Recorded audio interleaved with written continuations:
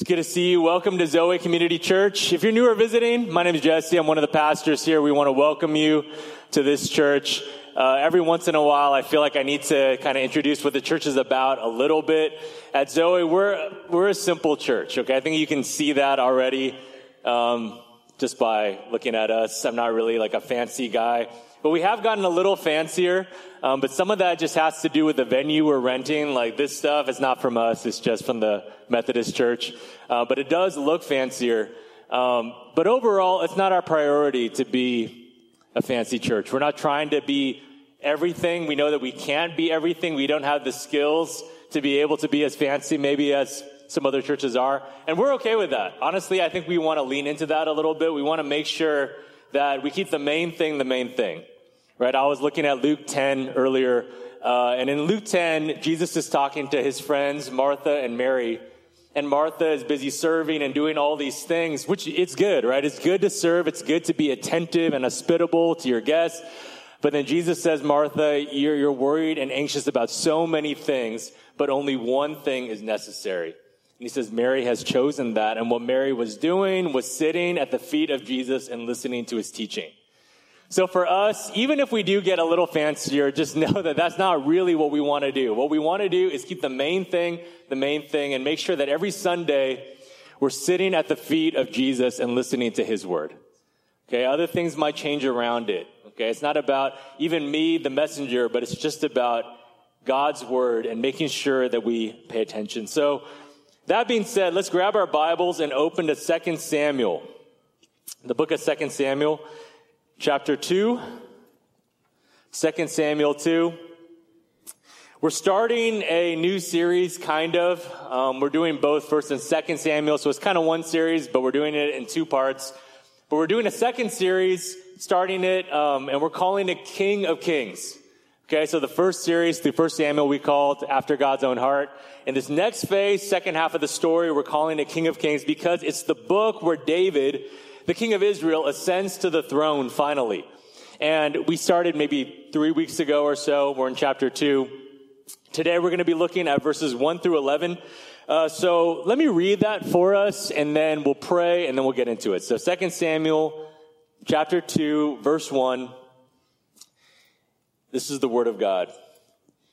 After this, David inquired of the Lord, "Shall I go up into any of the cities of Judah?" And the Lord said to him, "Go up." David said, "To which shall I go up?" And he said, "To Hebron." So David went up there, and his two wives also, Ahinoam of Jezreel and Abigail, the widow of Nabal of Carmel. And David brought up his men who were with him, everyone with his household, and they lived in the towns of Hebron. And the men of Judah came, and there they anointed David king over the house of Judah. When they told David it was the men of Jabesh Gilead who buried Saul, David sent messengers to the men of Jabesh Gilead and said to them, "May ye be blessed by the Lord, because you showed this loyalty to Saul your Lord and buried him. Now may the Lord show steadfast love and faithfulness to you, and I will do good to you, because you have done this thing. Now therefore let your hands be strong and be valiant, for Saul your Lord is dead, and the house of Judah has anointed me king over them." But Abner, the son of Ner, commander of Saul's army, took Ishbosheth, the son of Saul, and brought him over to Mahanaim, and made him king over Gilead, and the Asherites, and Jezreel, and Ephraim, and Benjamin, and all Israel. Ishbosheth, Saul's son, was 40 years old when he began to reign over Israel, and he reigned 2 years. But the house of Judah followed David. And the time that David was king in Hebron over the house of Judah was 7 years and 6 months. This is the word of God. Will you pray with me? Let's pray together. Father, as we come before your word this afternoon, God, I pray that you would show us Christ as we sang. God, we're looking at David, we're looking at his life, God, and yet we know that David himself points to his greater son, Jesus Christ. And as we remember that it's Palm Sunday today, God, I pray, Father, that in our hearts would be shouts of Hosanna, God, that we would want to welcome Jesus, that we would want to bow the knee before him and anoint him personally as the King of our hearts. God, we know that only you can do a work that's in us, that changes us and that transforms us. We know that you use your word to do so. So God, I pray that you would do that in us. God, we need your grace. So we look to you and pray that we would have open ears. We pray these things in Christ's name. Amen. Amen. Have you ever prayed, thy kingdom come? If you grew up in like an old school traditional church, maybe you went to Christian school or something like that. Maybe you even prayed those literal words in the old King James, right? You know the Lord's Prayer, our Father who art in heaven, hallowed be thy name, thy kingdom come, thy will be done on earth as it is in heaven. But that's not really what I'm asking. Whether or not you prayed that prayer or not, it doesn't really matter. What I'm asking is, have you ever wanted God to show up? Does that make sense? Like, if you're not an atheist, right? If you're someone who believes in God at least, have you ever wished that God would do something, right? You believe that God is real. You believe that God is maybe in control or good. Have you prayed and asked God to change something or to step into a situation? Have you wanted God's kingdom to break in? Maybe just looking at the brokenness of the world, your heart longed for God to do something to relieve the suffering of people. Maybe to put an end to wickedness and sin. Or maybe there's something more personal. Maybe you were going through a trial or something really difficult for you in your own mind, in your own life. You were praying and waiting. It seemed like after all of that, still nothing was happening, that heaven itself was silent. I mean, I think if we're honest, a lot of us have prayed this, God, where are you? Because if you're real, it'd be really great if there was some kind of sign or something. One of the most retold stories in the English language is the story of Robin Hood. And there are many versions. It's been told for hundreds of years. For me, the definitive version is the one where he's a fox. You know what I'm talking about? It's a cartoon. But he is actually a person, not a fox, a fictional person, so it doesn't matter. But basically speaking, right, you all know the general story of Robin Hood, I think. If you don't, this is the gist. Robin Hood is a guy, okay, he's a guy, an outlaw, and he steals from the rich to give to the poor. Right? He steals from the rich to give to the needy. And he does this because the ruler of the land is the wicked Prince John. And he is very greedy. He is corrupt. And what he does is he taxes the people heavily to make sure that he can get some money for himself. Now, Prince John is not actually the real king. He is the brother of the king. His older brother, King Richard, the Lionheart, they call him, is out of the country. And so Prince John, with King Richard gone, Prince John is able to do whatever he wants. No one can stop him. No one can test him. And the people are suffering greatly under his rule. So Robin Hood and his merry men, they do whatever they can to help. They're not outlaws for the sake of it. Some people say that they are communists. That's beside the point. Robin Hood, what he does is he wants to help these people, his people, during this time of Prince John's evil rule. In some versions, Robin Hood is helped by Friar Tuck, a religious leader, and kind of he and the church ally themselves together. In other versions, he falls in love with Maid Marian, and there's kind of this romance to it. Regardless of the version, though, or these extraneous details, the one constant is that he always is trying to help. He's always struggling against the ruler who is actually on the throne right now, and yet things go from bad to worse. They keep getting worse. In the Disney version, because of Robin Hood, because of what he does, Prince John gets madder. He taxes people more heavily. There's a song, you might remember this if you've seen the movie. It's not one of the more popular Disney versions, but for some reason my grandparents had this VHS, and it's like the one I watched, so I watched it many times. I don't know if you ever noticed, but they basically used the same character design for Little John as they did for Baloo. Anyway, okay. That's not in the script, but you can just look. They mailed it in, okay? It wasn't their best. But in the Disney version, there's a song, and they talk about how Prince John is the phony king of England. And because of this mockery, Prince John actually raises the taxes. He triples them. And when he triples the taxes, no one can pay, so he starts putting everyone in jail. They even take the poor box from the church, and Friar Tuck tries to stop the sheriff, and they put him in jail too. So everyone's in jail, everyone's struggling. Robin Hood's help doesn't really help. And here's the question I would have asked if I were them. Okay, even thinking about it now. King Richard, where are you? Where is this guy? Right, he's the king. He lets his brother take the throne and oppress his people. I mean, he's not dead. It's still his throne. He's still technically the one who has authority. Everyone knows this. But where is he? Life doesn't seem to be reflecting his rule at all. And this is where a lot of Christians, I think, find themselves. If I can make the analogy, at least in seasons, we know that God is in control. Right, I'm having mic problems again, sorry. It's just, this is what happens in life. We know that all glory and honor and power belong to the true God who sits on the throne. We know his name. He is King of Kings and Lord of Lords. We know that he is God in heaven, that this is his world.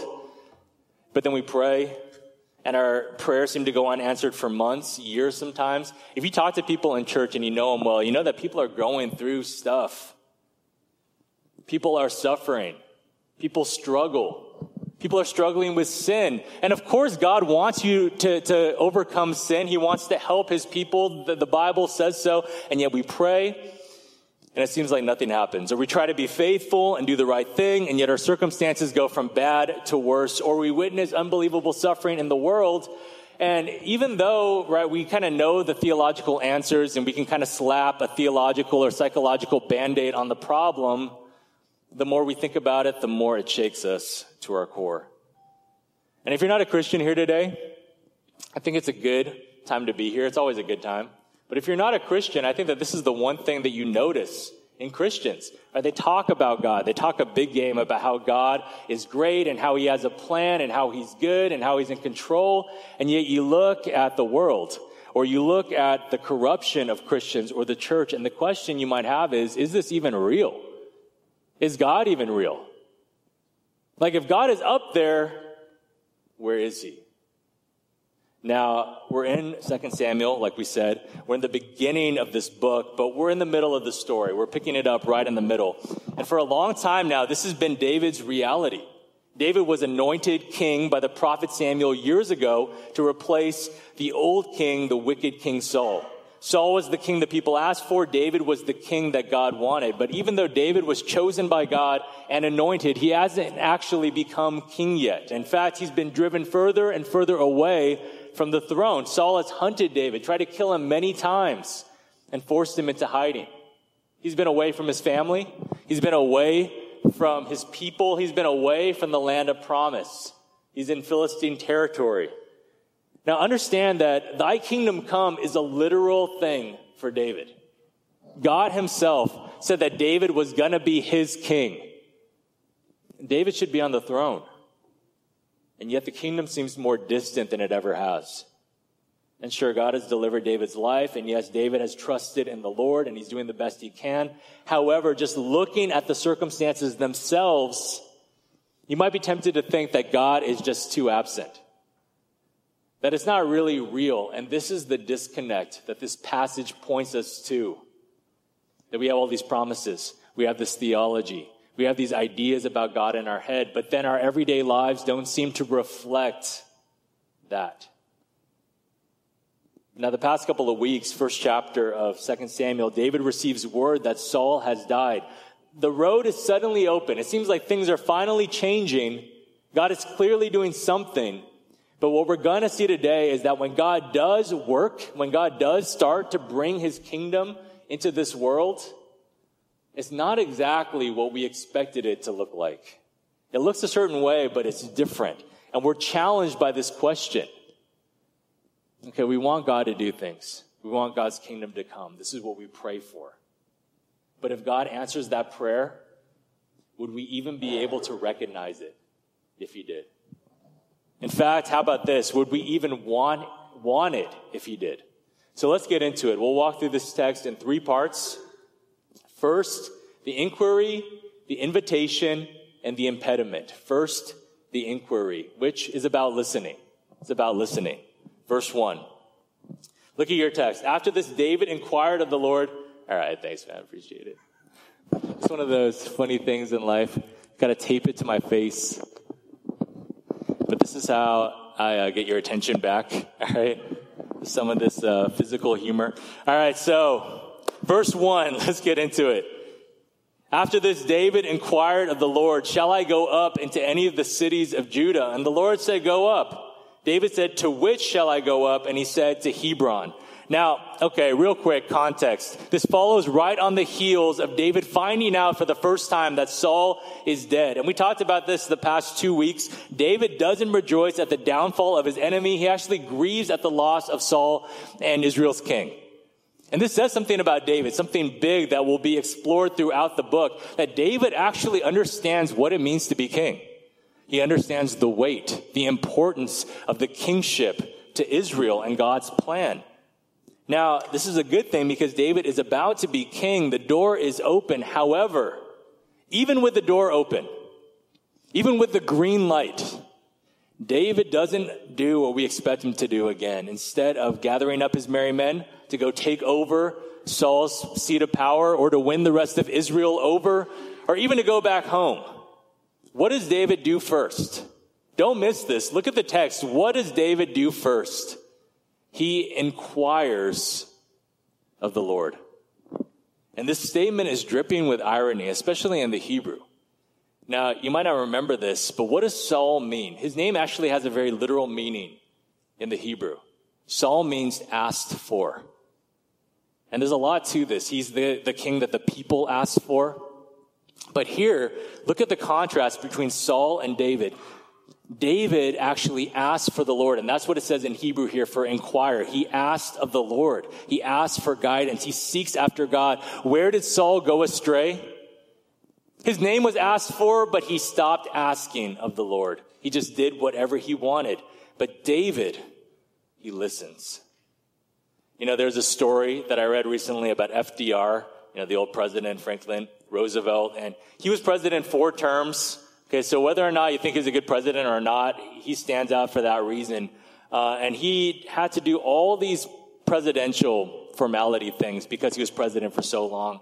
And there's a story about how he got tired of it. He got tired of meeting up with foreign dignitaries and just meeting up with rando people who want the president's time and having to act like he's interested. And they're acting like it. Everyone's waiting for their turn to speak. No one's really hearing. So one night he decided he'd find out if anybody was actually paying attention to what was being said. So he decided that at this meet and greet, he was going to say, with a smile on his face and kind of just a firm handshake, I killed my grandmother this morning. Hello, I killed my grandmother this morning. And he did it. And people replied with, good, how are you? They replied with, good to see you too, Mr. President. Or how lovely to hear. How about? Until finally one foreign diplomat said, oh, well, I'm sure she had it coming. It's not an easy thing to be a listener. It's why the Bible has to command us to be quick to hear. Some of us might not even realize how bad we are at listening because we're always talking. Because we're always processing and thinking about what we're going to say next. But what we're being shown here right away, this is all showing us why David is the right king. What we're being shown here is that David is different than Saul and really different than most people in the fact that before he does anything, he turns to listen. And it's not just that he's a good listener in general. No, it's that he makes it a priority to listen to God, that before he makes a move to act, he stops to ask. If you look at the text again, he says, after this, David inquired of the Lord, shall I go up into any of the cities of Judah? And the Lord said to him, go up. And David said, to which shall I go up? And he said, to Hebron. He's not just asking for information here. He's asking for instruction. He wants to know what to do, what God wants him to do so that he can obey. Should I go here? And where should I go? Now, okay, you might be wondering, what does this have to do with us? I'm not David. I don't have special access to God. I can't just ask him, should I go to this place or that place? When I pray, I never hear an audible voice from heaven saying, just do this. And I'm like, oh, but what about this? And God doesn't just say, well, actually this. I mean, maybe you felt like God was leading you somewhere. Maybe you felt conviction. Maybe you're the kind of person who looks for open doors or closed doors. But the truth is, sometimes when we read the Bible, we wish we had something a little bit more certain, a little bit more specific. How do you know it's an open door? Maybe it's a temptation from Satan, a trap. But the thing is about David, and we got to understand this. As far as we know, God never spoke to him audibly. Did you know that? What about right here? This is something else.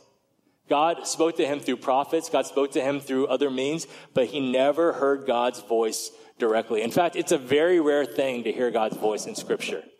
You think God's always doing miracles, always just showing up in a cloud of glory in the Old Testament? It doesn't happen that often. In fact, that's why Moses is so special. That's why the Bible says that since Moses, no prophet has arisen like him, who speaks to God face to face. So how is David doing this? Well, the same way he has already. He uses the means that God has given him, the Urim and the Thummim. And you're like, what is that? Who remembers what the Urim and Thummim is here? If you do, then you get dismissed early. No, I'm just kidding. As a refresher, okay, the Urim and Thummim, no one knows. So if you raise your hand, I'm kind of suspicious of you right now. No one knows for sure. And that's the crazy thing about the Urim and the Thummim. We kind of know what they did. We kind of know some things around it. We know who was given it. But we don't know what they actually were. And the Jewish people who kept detailed records of everything, they lost it. They don't know what these things actually look like or were. They're lost to history. But here's what we do know. They were given to the high priest. They were part of the ephod. And judging from how they were used, it seems like they gave simple answers, yes or no, kind of like casting lots or rolling a dice or something like that. So this is how God spoke to his people. At this point in David's life, since Saul had killed all the priests at Nob, the high priest is on the run with David. So before even we saw David seek the Lord in this way, he turned to the priest used the Urim and Thummim, and he can ask these simple questions and God can speak. So put it together, David has the means to inquire of God. And before he does anything else, he uses them. So let me ask you before we move on. Before anything else, okay, regardless of the situations that you find yourselves in, the circumstances of your life, who you are personally, before you take action, before you decide to do this thing or that thing, before you even step through what seems like an obvious open door, do you inquire of the Lord? Do you stop to listen? Is listening and hearing God's word your first priority? Because, see, this is the difference between wanting God's kingdom to come and God's will to be done, or wanting God to do your bidding. Wanting God's help in building your kingdom, so to speak. For David, the answer was this going to be David's kingdom or was it going to be God's? And they weren't exactly the same thing.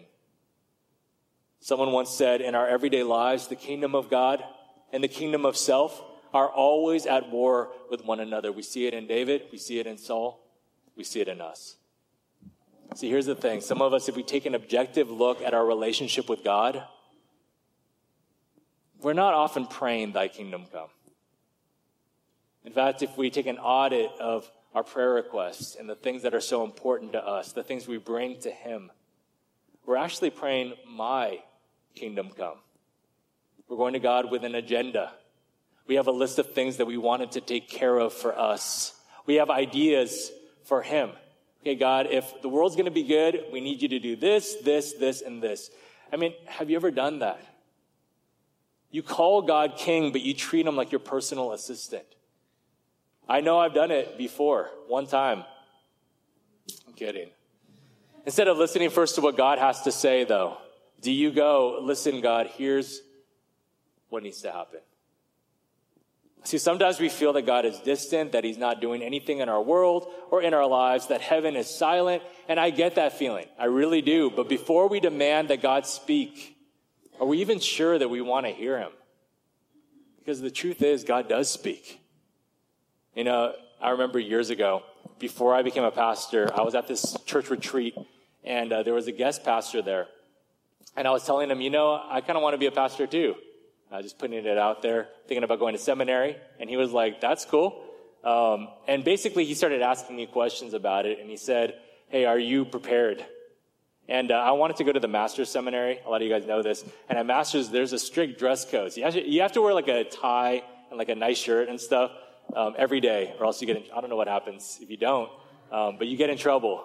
You face the wrath of John MacArthur. So I was like, what do you mean? I have like 3 ties already? And he's like, no, man. He's like, not like physically prepared. Are you spiritually prepared? And I was like, yeah, I mean, I'm a Christian, so yeah. He's like, well, how about this? How many times have you read through the Bible? And I was like, well, I've read through the entire New Testament and parts of the Old Testament and definitely several children's Bibles. And he stopped me right there. He said, Jesse, look, man, you want to be a preacher? You want to be someone who ministers the word of God to people? You feel like you have a call on your life to tell people what God says, and you haven't read the Bible even once? And I just ran away, so I don't know what he said after that. I'm kidding. It lit a fire under me, and I finally did. You'll be happy to know I finally did read the Bible through one time.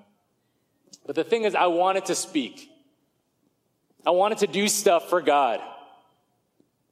But I hadn't been listening to what God had already said. My actions proved that I wanted to talk more than I wanted to hear.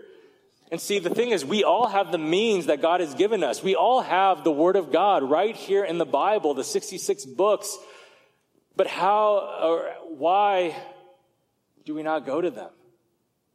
God has recorded His will. He has given us His words. He has revealed who He is in this book. And we all have one on our shelves. It's collecting dust maybe for some of us. Pick it up every once in a while. See, the thing is, what if we're looking at this wrongly? What if it's not about whether or not God is speaking or whether or not God is active? What if it's more about whether or not we are paying attention? What if it's not that God is distant? What if it's that we are willingly deaf? The truth is, some of us aren't prepared for the kingdom of God. The truth is, some of us aren't even really looking for the kingdom of God. So before we talk about anything else, before we talk about what God is doing in this passage or in this world, before we talk about our issues or the problems we face, all of us, we have to reckon with this idea. Are we willing to receive what God has for us? Now, you might be saying, oh man, even the tape is failing me here. You might be thinking, okay, I'll read the Bible. Okay, I'll do it. But I know the Bible doesn't tell me where to move, for example. It doesn't tell me how to fix my specific problem. So even if I read it, how will it help me at the end of the day? This leads to the second point. Because what the Bible does is it connects us to the bigger picture. It lets us know what God has done, what He's already doing, and what He will do in the future. And that's what God is doing for David here. Because if you look at the text again in verse 1, what does God tell David specifically? Where does He tell him to go? Look at the place. To Hebron. And this leads to the second point, the invitation, which is about the choice we're all given. Okay, now, we got to listen to God. But after we listen, there's a choice we face. Look at verse 2. So David went up there to Hebron, and his two wives also, Ahinoam of Jezreel and Abigail, the widow of Nabal of Carmel. And David brought up his men who were with him, everyone with his household, and they lived in the towns of Hebron. And the men of Judah came, and there they anointed David king over the house of Judah. Now, David, has already been anointed king by Samuel, by God. But the men of Judah come, his own tribesmen, and they anoint him to be their personal king. It's an acknowledgement that they will follow him now. And the kingdom of David begins in Hebron. And this starts to connect everything to the bigger picture, because if you know your Old Testament, Hebron is very, very important. Now, on a superficial level, it's strategic. It makes sense. Hebron is one of the biggest cities in southern Judah. It's where David's from. Both of his wives are pretty well known in this area. There are a lot of allies here. There's a major trade route. It's even a high city built on a hill so they can see people approaching. All of that is good. But it's God who tells him to go to Hebron. This is where God leads him. So why Hebron? Well, turn with me to Genesis 13. Genesis chapter 13. Hebron goes way back in the Bible. 13th chapter of the first book of the Bible. Look at verse 14. This is hundreds of years before. Genesis 13. Look at verse 14. The Lord said to Abram, after Lot had separated from him, Lift up your eyes and look from the place where you are, northward and southward and eastward and westward. For all the land that you see, I will give to you and to your offspring forever. I will make your offspring as the dust of the earth, so that if one can count the dust of the earth, your offspring also can be counted. Okay, stop there. Okay, this is what theologians call the Abrahamic covenant. God promised this random guy, Abram, whom he later renamed Abraham, 3 things. Okay, out of nowhere almost, he promises him 3 things. 1, that he would inherit this land. He says, look around you. This land that doesn't belong to you, I will give to you and to your offspring forever. You can kind of put it together. He promises him land, hence the name Promised Land. That's the first thing. Second, he promises that he will have a humongous family, that his descendants will be like the stars in the sky or the sand on the seashore. And this is very significant because Abraham doesn't have any kids. He's an old guy. He can't even have kids anymore. He has 0 children. God says you're going to have a humongous family. And then third, and this is not in Genesis 13. It actually happened in the chapter before. Third, through Abram and his humongous family, all the families of the earth will be blessed. And all of this is huge because this is Genesis. This is the beginning of the Bible. This is the first book. And in the beginning of Genesis, in the beginning of the world, God creates the heavens and the earth. And it was good. He created humanity to live in relationship with him and to be fruitful and multiply. Life was supposed to be only good things. But Adam and Eve, the first man and woman, fell into sin. And through their sin, they severed their relationship with God and introduced death into the world, and the earth was cursed. See, the Bible isn't just a religious text that gives you some proverbs for wisdom, even though it has that. The Bible is not just a self-help manual so that you can be better, even though it should make you better. The Bible actually is the Word of God, which tells us about everything that we need to know. About God, about ourselves. And the Bible explains why reality is the way it is. It says that the reason why life is hard, why there is suffering and loss, is because of what theologians call the fall of mankind. Sin entered the world, and through sin, death. See, most of us don't want to think about uncomfortable things, least of all moral evil or death. But the Bible doesn't shy away from talking about these things. In fact, it talks about them a lot. God knows that there are things that truly matter, things that shake us to our core. You know, I was thinking about this recently. When you really experience loss in life, death of a loved one or something like that, nothing else matters for a while. You know what I mean? Like you don't really care about eating good food. When you go into a room and people are joking, you don't even think to laugh at all. All of that stuff seems inconsequential. It seems like it doesn't really make sense even because you've been hit with the stark black and white reality of this world, of this life, that there is pain and that there is suffering, there is loss, there is death.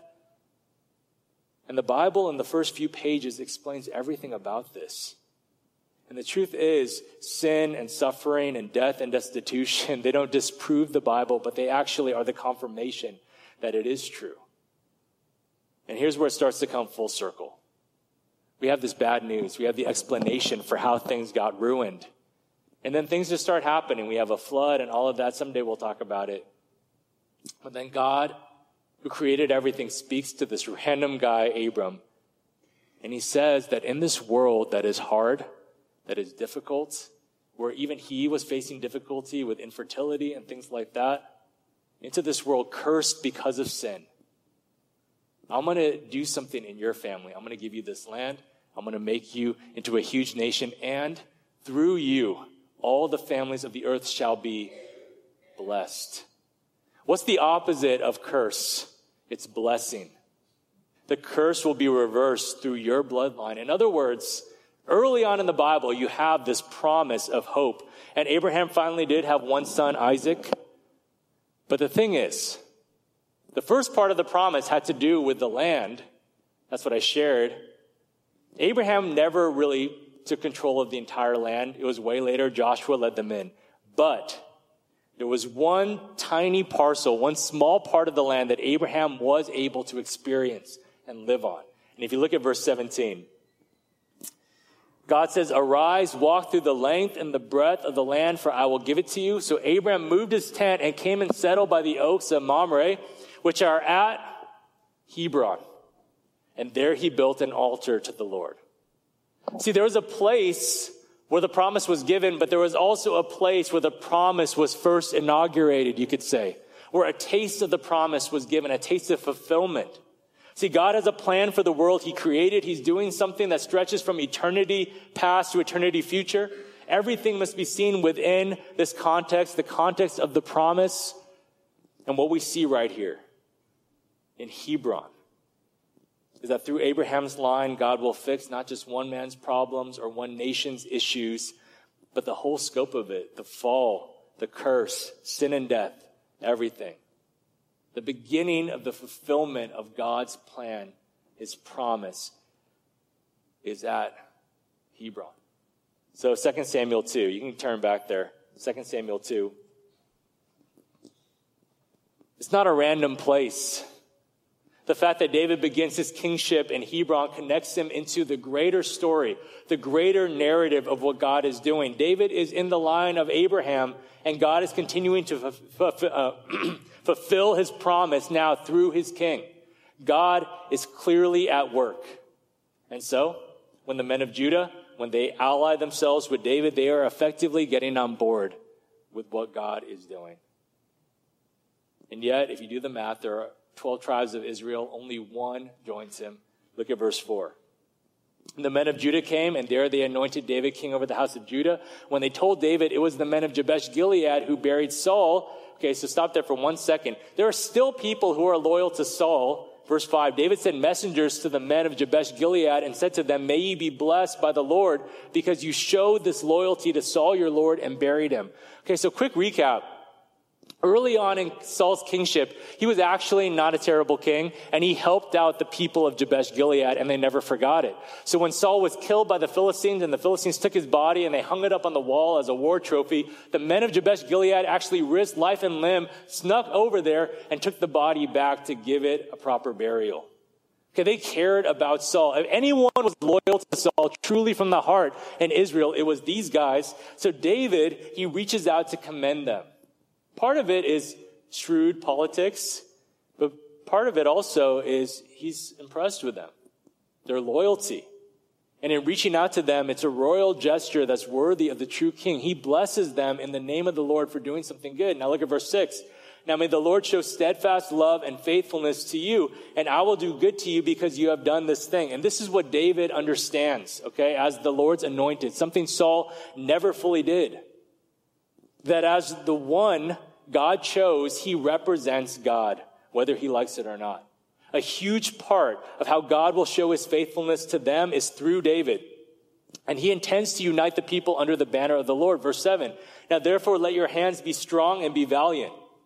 For Saul your Lord is dead, and the house of Judah has anointed me king over them. Now, hear what he's saying. Twice he says, Saul your Lord, hint, hint, is dead. The guy you followed is gone now. What's the implication? You have a choice. You're a free agent. Who are you going to follow? Judah has anointed me. What are you going to do? And he puts the ball in their court, and it's in our court too. See, what we see with David is that he picks it up. He picks up the promise. What God is doing is now clearly through David, and God is always working. The choice for us isn't, okay, am I just going to live my own life or am I going to be religious? That's not really the way we should be framing it. The choice for us is God is doing something in the world. Are we going to join in with it? Are we going to get on board, or are we going to resist it? Are we going to get on board or not?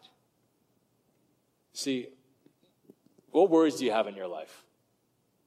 All right, let's just make it personal for you, okay? We all have issues. We all have things going on. We have things that stress us out, keep us up at night. What concerns do you have? The truth is God does care. And you might have heard this in church before. God cares about you. He has a plan for you. God is thinking about you. And that is actually true and biblical and right and good. Psalm 56:8 says, you have kept count of my tossings. Put my tears in your bottle. Are they not in your book? God knows every single tear that you shed. It's not just a sentimental thing. It's a true theological reality. 1 Peter 5:7 says that you should cast all your anxieties on him because he cares for you. He cares about everything that you are going through. He wants to have a personal relationship with you. He doesn't turn a blind eye to your struggles. And yet, if we stop there, if that's all church is, if that's all that I say, I'm doing you a disservice. Because God doesn't look at this world and see only you. You are not the only important person that exists. He doesn't just look at Zoe. He doesn't just look at Texas or America or even this current generation. God is about all of heaven and earth. And sometimes we just need to take a step back and realize how small we are. I'm not saying you're not important, but we are small. It's not all about us. God is doing things across eternity. He's doing things in history. He has crazy things stored up in the future. And sometimes we need to stop making it all about ourselves and think about how we can get on board with him and what he's doing. We can get so caught up in our issues that we forget the bigger picture, that the kingdom of Almighty God is at hand, that eternity itself hangs in the balance, that people need Jesus. And if you're a Christian, the only reason you're still here and not with the Lord is because there's a commission for you to fulfill. So what will we do? God is calling all of us to himself, to his service, calling us to bend the knee, to be good and faithful servants. What will you do? Will you heed the call? Or will you get in the way? And this leads to the final point. The final point, the impediment. See, just because it's hard doesn't mean that God's not in it. Verse 8. But Abner, the son of Ner, commander of Saul's army, took Ishbosheth, the son of Saul, and brought him over to Mahanaim and made him king over Gilead and the Asherites and Jezreel and Ephraim and Benjamin and all Israel. Okay, so get this. David is king, but strong contrast, not everyone wants him to be king. Right away, there is opposition, an impediment to his coronation. Abner, Saul's general, one of the strongest people in the land, takes Saul's youngest son, who wasn't killed in battle, and he makes him the new king. There are still two kings in Israel. David's undisputed reign was short-lived. The power struggle isn't over. And spoiler alert, Abner knows that David is supposed to be king.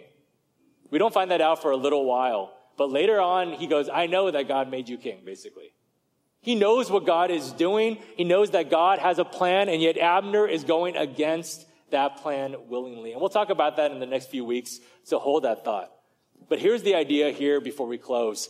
Even when God is working, even when God's kingdom is breaking through into this world, there still might be opposition. Even when God is doing clear things in your life, it still might be hard. Even when the plan is moving forward, there still might be impediments. Look at verse 9. Look at how many places Ishbosheth is king over. It's a lot more than just one tribe. It's a lot more than just Judah. In fact, if you looked at a map, it would seem that David's power is comparatively small compared to everyone else. It's not easy. And there's a tendency in Christianity to be all or nothing. Either it's God is victorious and God is in charge, or I don't even know if God exists.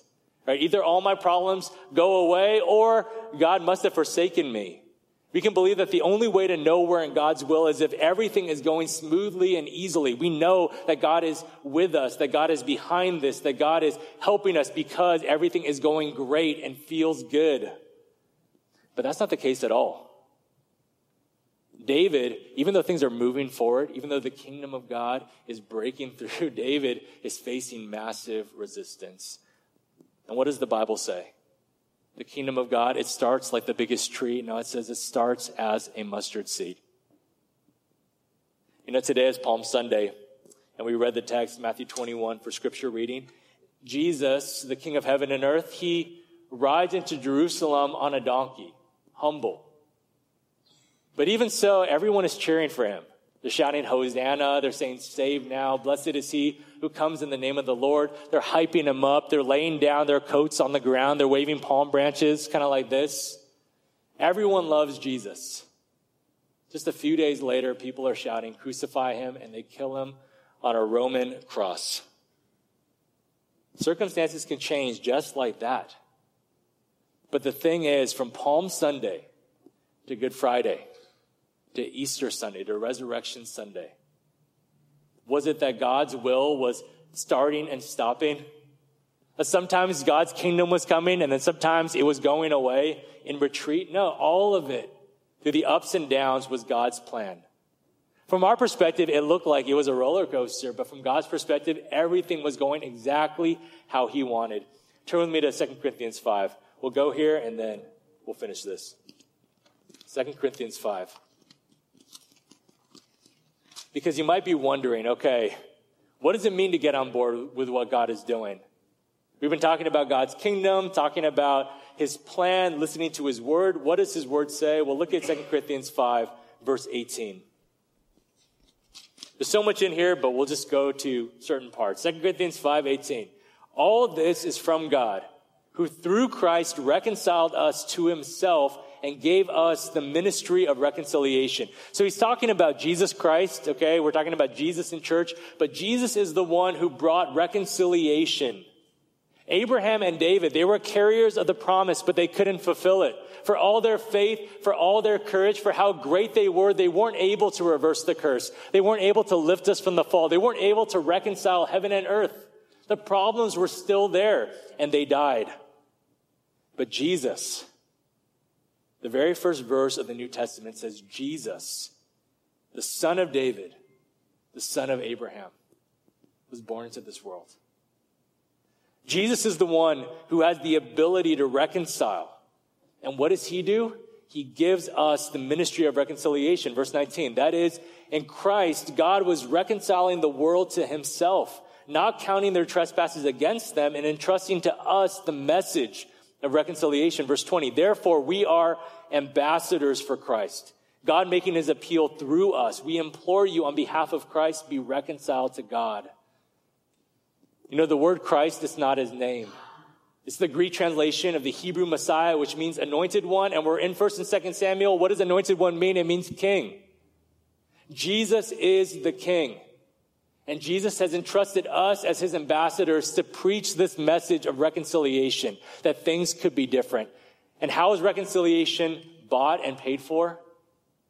Jesus died on a cross for our sins. He paid the price. He took on our debt. He took God's wrath upon himself. He stepped into our place. Jesus is the true and rightful king. The thing is, some did believe in him and follow him and bend the knee, but many didn't. Some viciously opposed him. Some wanted him to be crucified. And they got their wish. But Jesus didn't die for his own sake. He died for ours.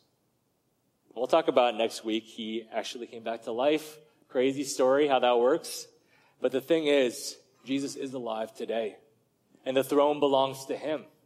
And he himself said that he will return. And that is our hope. We live in this time in between. And there will be ups and downs. And at the end of 2 Samuel, our passage, it says, Ishbosheth, Saul's son, was 40 years old when he began to reign over Israel. He reigned 2 years. But the house of Judah followed David. And the time that David was king in Hebron over the house of Judah was 7 years and 6 months. It's 7 years and 6 months before he unifies the entire kingdom. 7 years. That's a huge amount of time to wait, but that's how God works. For God, 1,000 years can be a day. A day can be 1,000 years. The kingdom was already and it was not yet. And that's exactly how we live today. We live in this time in between. Jesus has already started the kingdom. The message of reconciliation is already ours to give. We are ambassadors. The end is near, but it's not here yet. So in the meantime, we live for him. We listen for the words of our king. We bend the knee and serve him no matter the opposition. Back to Robin Hood, and then we'll end this. There are many variations, like I said, about the Robin Hood story. And there's a reason why I brought it up in particular, but there are many variations. And like I said, people interpret it all sorts of different ways. They co-opt Robin Hood for their own interest. Some say he's a communist. Some say he's fighting against communism. Some say he's religious. Some say he's not. Some say he's a romantic figure. Some say there's all these different, there's Robin Hood men in tights. There's a lot of different versions. But basically, it always goes the same way. He's fighting against Prince John. Things are going from bad to worse. And in the end, Robin Hood wins in a sense, but it's not Robin Hood's victory that leads to ultimate victory.